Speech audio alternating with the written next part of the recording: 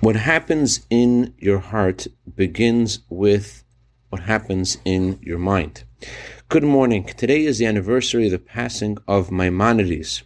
The word Rambam, the Hebrew for Maimonides, is an acronym for the words Revot Moftai Be'eretz Mitzrayim, tremendous miracles in the land of Egypt.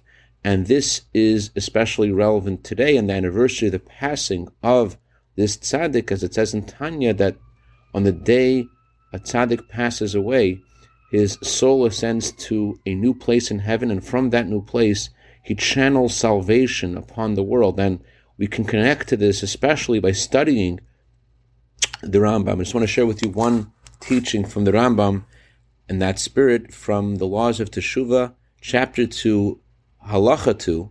The Rambam says that in order to do Teshuvah, a person needs to, quote, Ya'azov ha'chot echato, to leave the sin, v'yisirenu machshavto, and remove it from his thoughts, v'yigmar belibo, and to decide in his heart. The order is very precise.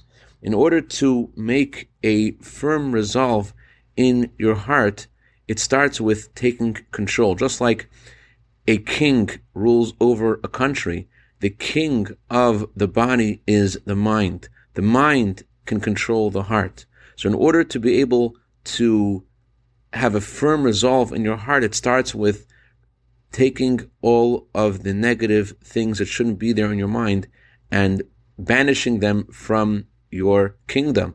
And that's how you bring yourself to have a firm resolve in your heart to do the right thing.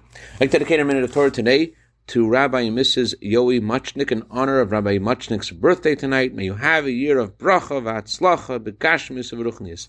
Have a wonderful day.